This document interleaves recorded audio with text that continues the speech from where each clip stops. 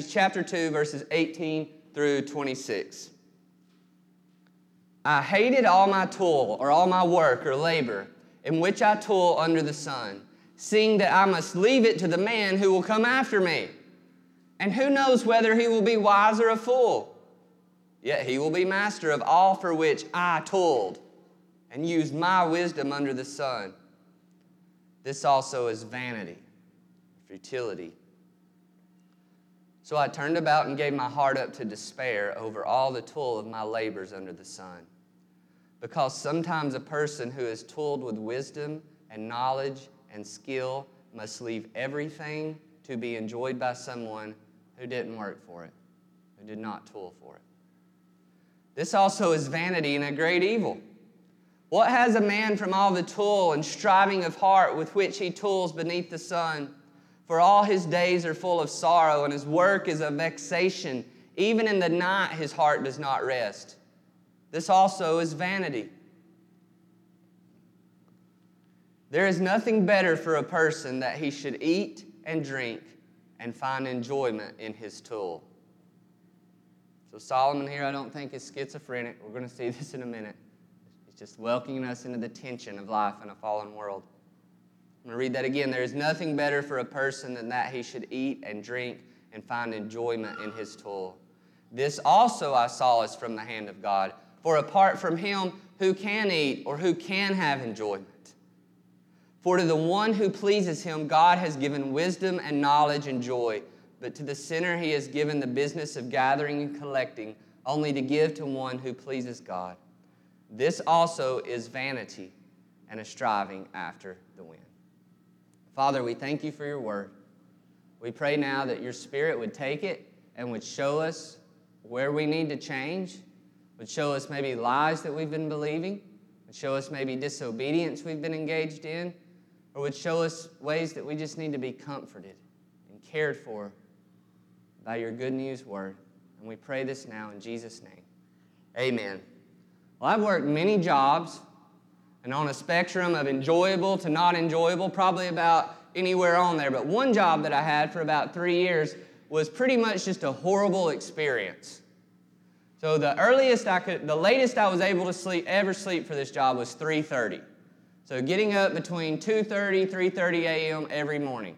And then we'd go to this job, and it was a highly physical job. So, your body gets up like that in the morning, and then you got to go, and there's no ramping up.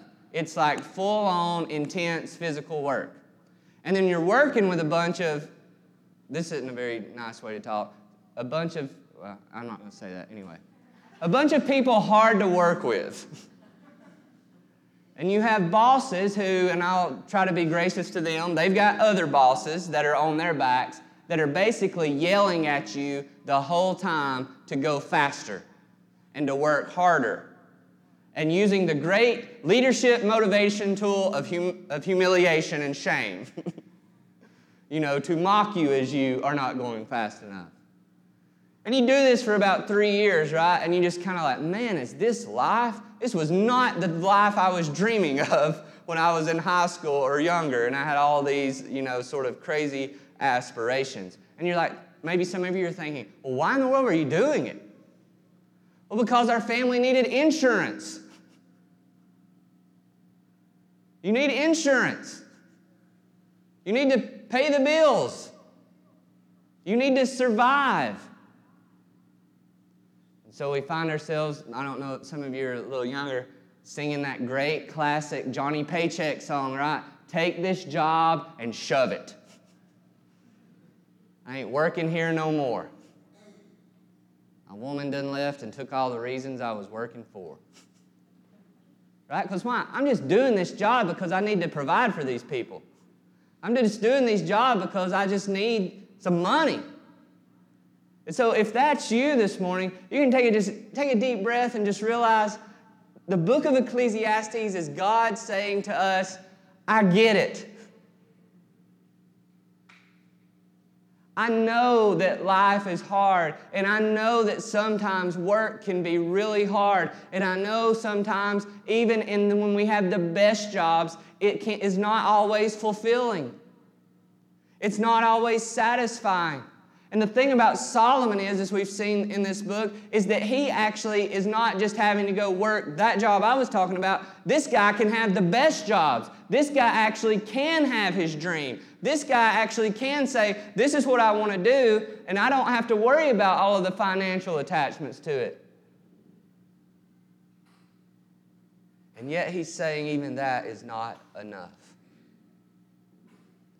Maybe we've been there. There's those of us in here, we've had to just do what we had to do, and it wasn't enough. And sometimes maybe you're like, well, I've got my hobby, my work, and this, and even it's not enough. But work is powerful in our lives. So as a church that believes that we don't want to just be about Sundays, but the everyday, is if we don't talk about work, then we're missing where most of us spend most of our lives.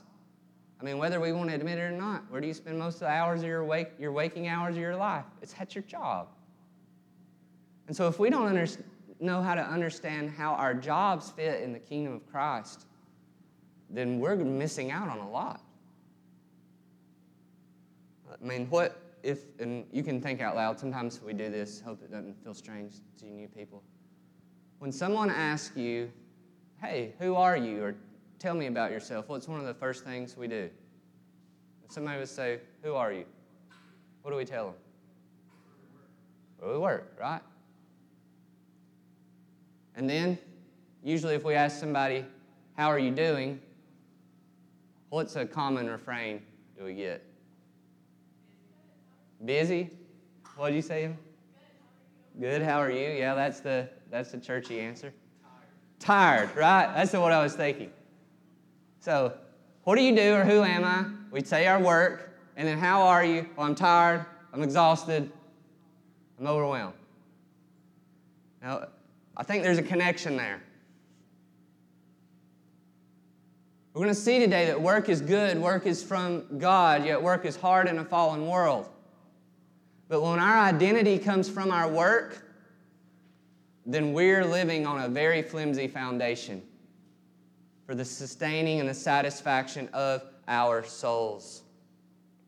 So we've got to, what we're going to just look in here through Ecclesiastes in our time this morning is how we must place our everyday work under the greater work of Christ.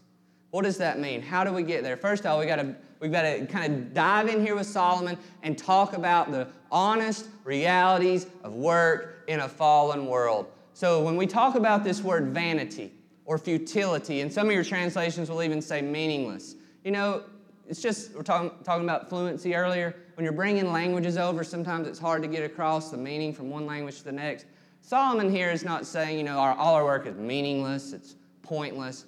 What he's saying is this is just the reality of life in a fallen world, and we've talked about this in regards to wisdom so far and our possessions, is that there are three qualities that disrupt the way that work happens in our world. And one thing is that it's fleeting. And so we see this in verses 18 and 19. So Solomon says, I hated my toil in which I toiled under the sun, seeing that I must leave it to the man who will come after me. And then again in verse 19 he talks about this. I'm going to leave it to somebody, and they might not even care about it, right? Something I worked hard to achieve, they might put it in the yard sale or just go dump it off at Goodwill. Something that, like, say you're a teacher or you're working in some sort of business where you get to have a vision and a dream and do work, and then, you know, the government just changes the plans on you, right? Hey, we're not doing that anymore. But I gave my whole life to it. Well, no longer relevant. Or, who knows, you give something to your children one day that you worked hard for them to have, and they just see dollar signs, right? And sell it immediately. It's fleeting. Right? Even in its best, it's fleeting. Solomon is going to have a son named Rehoboam. And we don't have time to go read this in 1 Kings. But he's going to lose something like 80% of everything that Solomon achieved. It was a lot. Work is fleeting. It's frustrating. Verses 22 and 23. What has a man from all his toil and striving of heart with which he toils from beneath the sun? For all his days are full of sorrow. His work is a vexation. And even in the night, his heart does not rest. When we think about work in a fallen world, it's very frustrating. There's the physical demands. There's the mental energy. There's the emotional demands. And I think that's what he's saying. It's like sometimes as much as we want to just clock out, right, and go home, even in the night, our heart does not rest. We're just thinking about it. Man, I got to get up and go do that again tomorrow. Or man, that person that I work with, I'm going to kill them. You know, one more time, it's a punch in the throat. I don't care. You know, or why do I have to do this? My mama told me I was going to be a doctor or a lawyer or whatever, you know. My school teacher said, you can be anything you want. And I realized being anything I want wasn't going to get me fed, you know. Not trying to be a downer on that. Go after your dreams. I'm serious. But, all jokes aside, Solomon's wanting you to get ready, right? Some of us maybe a little further down the road, just get ready. Even you might get your dreams, and you're like, whoa, this is still hard. This is still frustrating. And so that's the last thing. So these realities of life, whatever the topic is under the sun, they're fleeting, right? Right when you think you got it, I got it. It's like, where'd it go? It's grasping after the wind. They're frustrating. And they're futile. And futile, again, doesn't mean meaningless. It's vanity. It means they just never get all the way there. They just never kind of reach the purpose or the end to which, you know, you thought they were going to. And so this is Solomon's reaction as he says, man, it's just being honest here, right? Solomon, this God's word, not to sound like a lame older person, it's keeping it real, right? So it's like, I hated life. I mean, unless you're just like Mr. Fairy Dust, right? All of us in here have had days where we're like, man, I hate this. It's not that he hates God, and it's not that he just hates life. It's just in the Bible, this word hate is used as a term of contrast. It's saying like, this just stinks. And comparatively, this is not what I prefer. This is not what is good. It's an evil business, he says in these verses. So he despairs. It's just this, you get to that point to where you finally just have to accept that it's fleeting, frustrating, and futile, right? And when that sinks in, it's kind of like you hit this wall in your life where it's like, wow, this is it.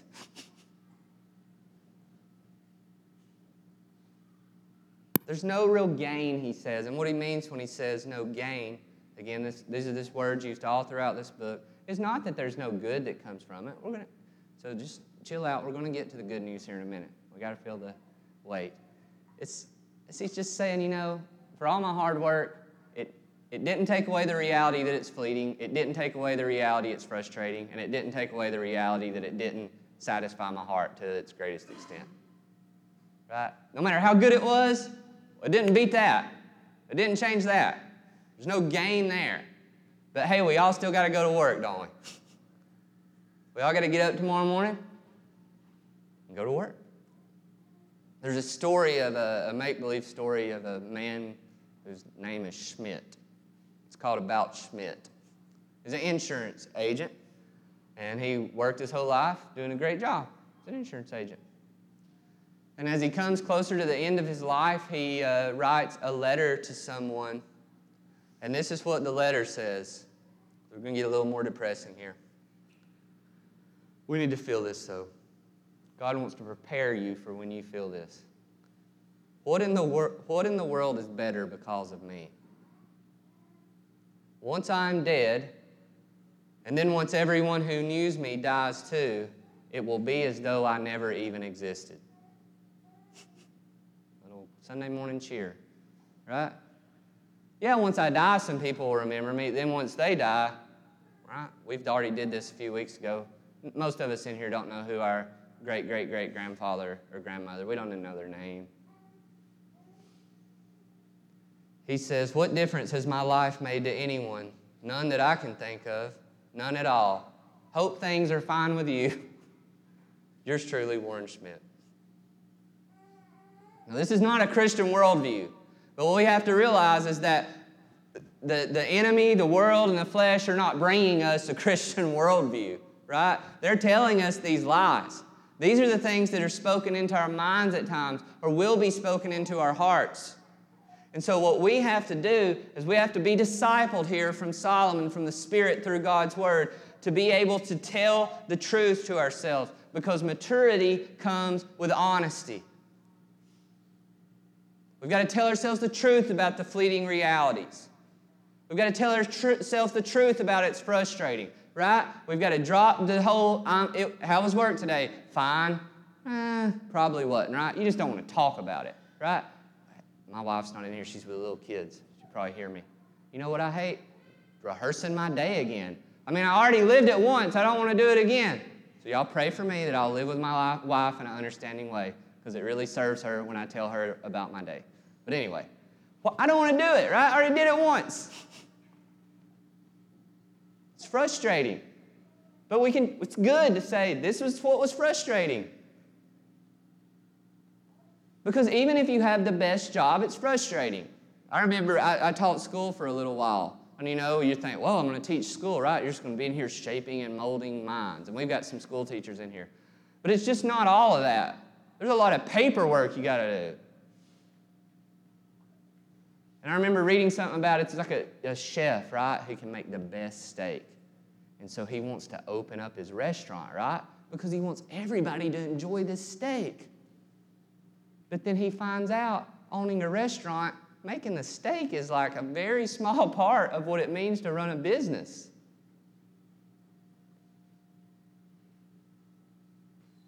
And even if you're just the cook, right? Well, I'm going to be the cook then. Then you still got to work with a bunch of boneheads like you. You do. And then technology's still not going to always work. And the futility that even the best jobs can't fulfill our purpose in life. And we've got to be able to get emotionally honest about how, I feel bad about this. This stinks. I'm wrestling with this. We have to get honest before God. We have to have some others we can get honest before. But as we go to God and we go to the people of God who have the gospel of God, where does God lead us? Well, He doesn't lead us into the pit, right? So if you're like, wow, why did I come this morning? I was living in denial and it was working pretty good. And now you just threw it all out there. All right, so what do we need to know? Where does God want to lead us? Well, first of all, we've always got to place all of God's Word in light of the larger story of God we find in God's Word. And we have to realize that this frustrating life of work in a fallen world was not God's pattern and intention from the beginning. It's that God created the world, and the world He created was good. And even in God's creating of the world, what we see, God is the greatest worker in the world. God is a worker. I mean, that's why it says He rested from His work. Work is not bad. And then He creates us in His image, just to make this even more clear. And a big part of us being created in the image of God is He tells us to go now and exercise dominion over the world. What He's saying, I want you to do is to go, and I've made this creation, and it has all this untapped potential.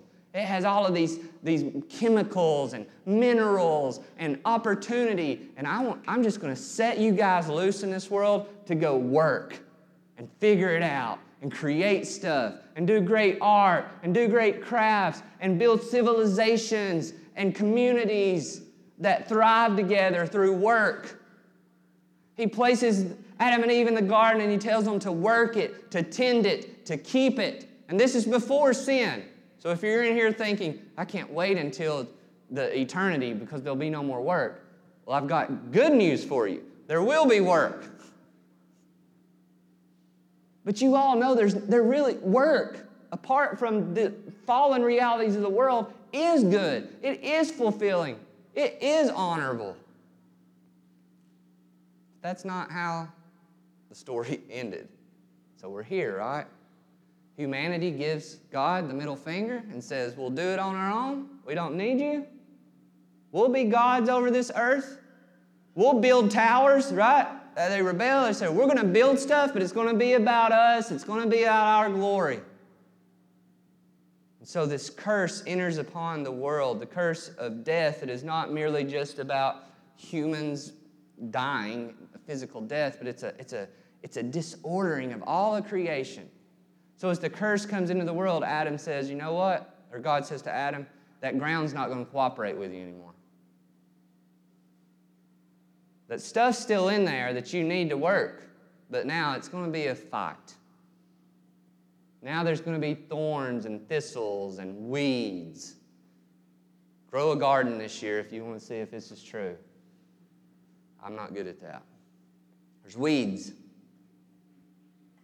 And you're gonna make idolatry now out of your work. It's going to happen, right? Some of you in here are workaholics, and others of you in here are working for the weekend, right? Go one way or the other, right? I'm going to live for my work, or I'm going to work so I can live.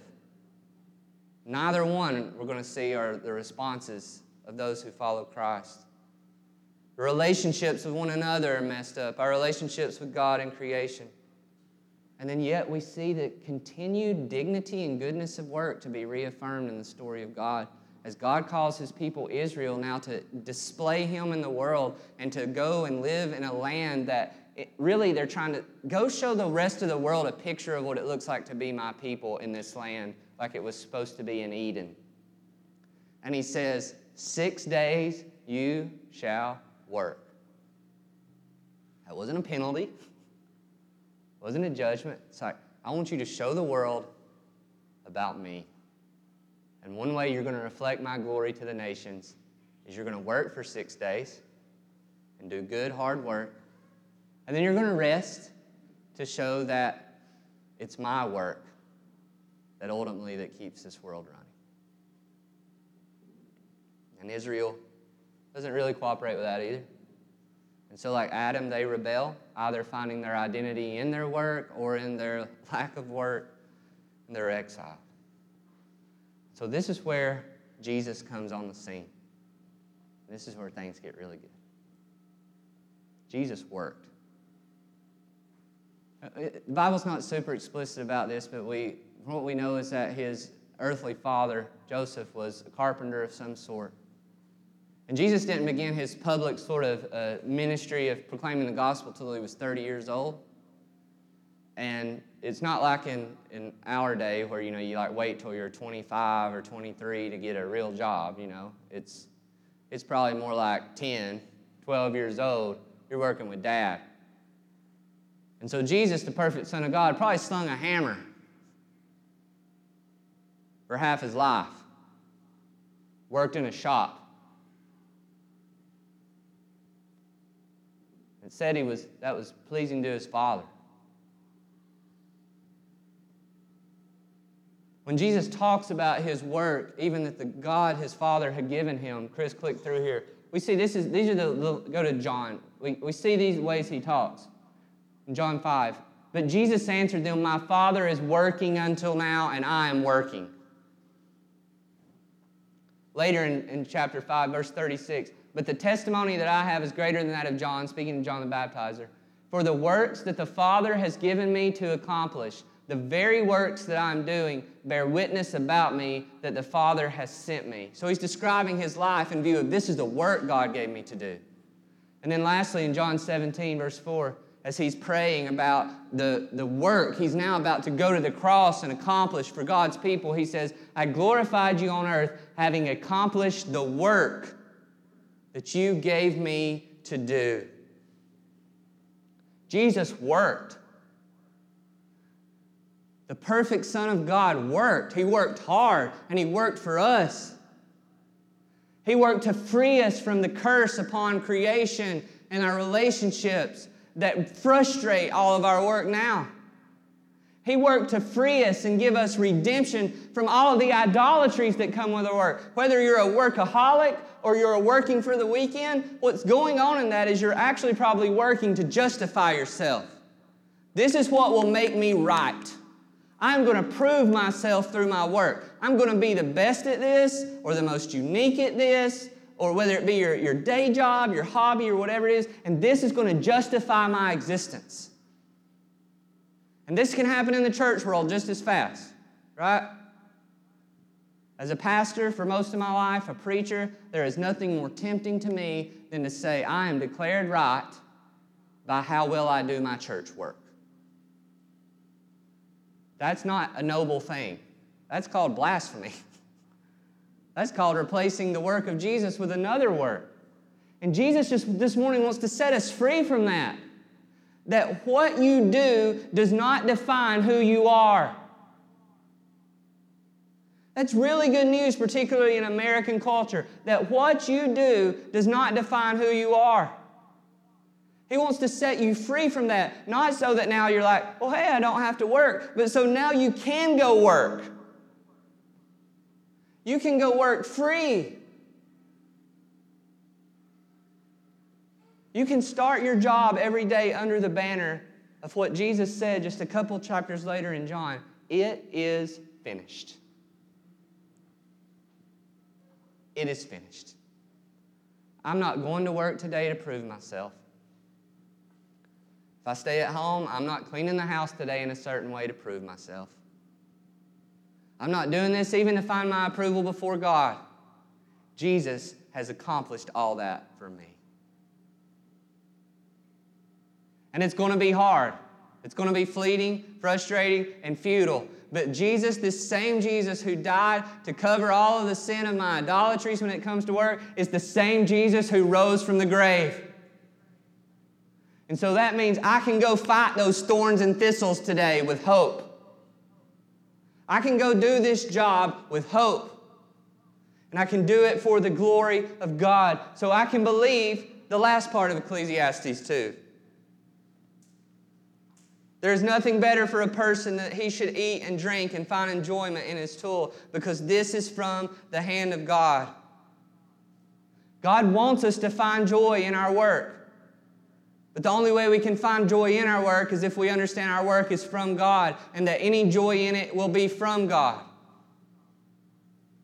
And then verse 26, that our work is for God, for to the one who pleases Him, He has given wisdom and knowledge and joy. And these last little verses, I'd be probably neglectful not to mention them. But to the sinner, He's given the business and gathering, collecting, only to give to the one who pleases God. This also is vanity and striving after the wind. He's not saying, yeah, well, God's people just, they always win in life. No, if you've been with us so far, He's saying the exact opposite of that. Right? You may work hard and the fool gets the promotion at work. But if you win a promotion apart from God, it's wind. That's what He's saying. It's grasping after the wind. It's vanity. It's not going to last. But those who follow Christ and live for His pleasure, they may not get the promotion at work.